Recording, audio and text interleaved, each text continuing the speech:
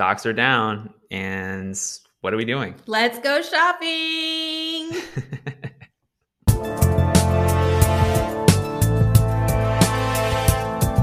Welcome to Stock Stories. Hello, my name is Alex Mason, your stock storyteller, and today I'm joined by my beautiful wife, Selenia. And today we are going to talk about what do you do when stocks are falling? How do you decide what to invest in? And how do you think about that process? And this show, if you're new here, is to help you as an investor make better decisions. We're studying the business behind the stock, and we're studying all of the S&P 500 companies, as well as mental models and more topical episodes like this one, where we get into the nitty gritty of different things happening in the market and how we can grow as investors. So yeah, welcome to the show. Hello. Okay, so what has been going on in the market lately? Is the stock market still in correction? Is the stock market still in correction? Actually, no. So we're recording this at the end of March 2022, and the stock market has done some amazing things. It's actually come back a lot from the bottoms that we hit in February. And so the deals out there are not as strong as they were for many stocks, but there are still some deals to be had in the market. And yeah, correction territory wise, we're out of it. We're only about 5% below the highs that we saw early in the year if we're looking at the S&P 500. So yeah, so we're down for the year still, but we have come back from some of the lows in the recent market volatility. Yes, but with that being said, there are still some great opportunities. And this episode, we're going to chit chat a little bit more about how we strategized during that massive correction, what we bought and what we didn't buy. All right. So last time we talked together, you and I were discussing some market volatility. Stocks were down a lot, and now they're back up a decent amount. They've more or less recovered half of their losses from early in the year. So how do we think about this as investors at the time? Yeah, what did we buy? What did we end up buying? Yeah. And why? So if you remember from the episode a few weeks back, my wife and I discussed that we were looking at a couple individual stocks in particular. One of them is Meta Platforms or Facebook, and the other one was Etsy. Right, honey? Yes, so they both seem to have dropped significantly and were looking pretty attractive, but we did some more digging and actually ended up pulling the trigger only on one of them. Exactly. And the one that we picked ended up being Etsy. And we can talk about why that was. Let's recap. Why did we look at those two companies in the first place? Fundamentals. Fundamentals, right? There's a lot of stocks out there. There's a lot of very fast growing stocks, definitely stocks that are growing way faster than those two companies. There's also a lot of unprofitable companies out there too that are a little more speculative. So the way that we think about investing, at least with the individual stock portion of our portfolio, we want companies that are profitable and highly profitable and have a long runway of growth ahead of it, right? Yes, absolutely. We just want to buy a great company that is trading at a great price for us. And I think Etsy's PE ratio, do you remember what it was when we ended up buying it? It was around 30 or 32 times earnings. For a growth company, guys, that's pretty good. Exactly. And we can dig into that a little bit because the expected growth of Etsy is in the 20 to 30% range as far as its profits over the next few years. And historically, they've actually been achieving that. So this is a company that isn't just promising future growth when they haven't really done much already. Mm-hmm. They've actually been hitting it out of the park as far as their profits. Yes. When we're talking about value investing here, our goal is to hang on to the company for a long, long time. If you were to go ahead and pull up Etsy's ticker symbol, you would easily see that it's a pretty volatile one, that it shifted up very high within the past 2 weeks, and then it dipped again this week. But we're not concerned about that. We know that we got in at a great price, and it's a great company, and it's a growth company.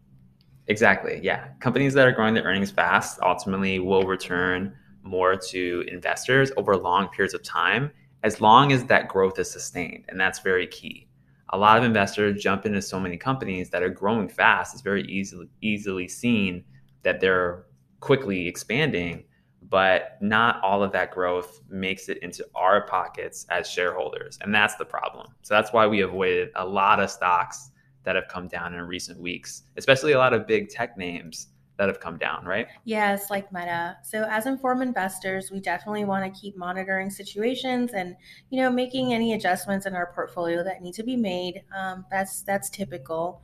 And one more thing I wanted to bring up is, even though the entire stock market is on sale, Alex, did we go crazy? Is it the same as like Target going on clearance? Did we fill up the cart and go crazy?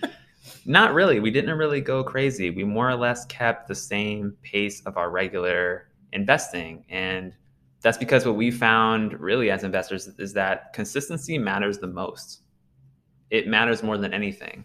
As long as you're regularly investing and you're choosing good assets to invest in, that seems to do the trick. It's not so much this fear of missing out. I feel like, at least I used to feel this way. I don't know if you've ever felt this Yes. way, where, oh my gosh, this stock is on sale. This stock is on sale.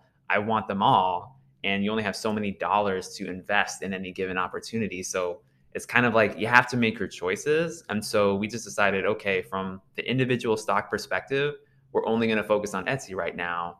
Not to say that Meta isn't also a good buy, which I do think it is. I just think, and we think that Etsy has higher growth prospects overall than Meta or many other stocks. So that's how we feel. Just focus on the great opportunities and put your dollars toward that. And then also we have our other investing where we're just buying index funds in the market like we usually do. Yes.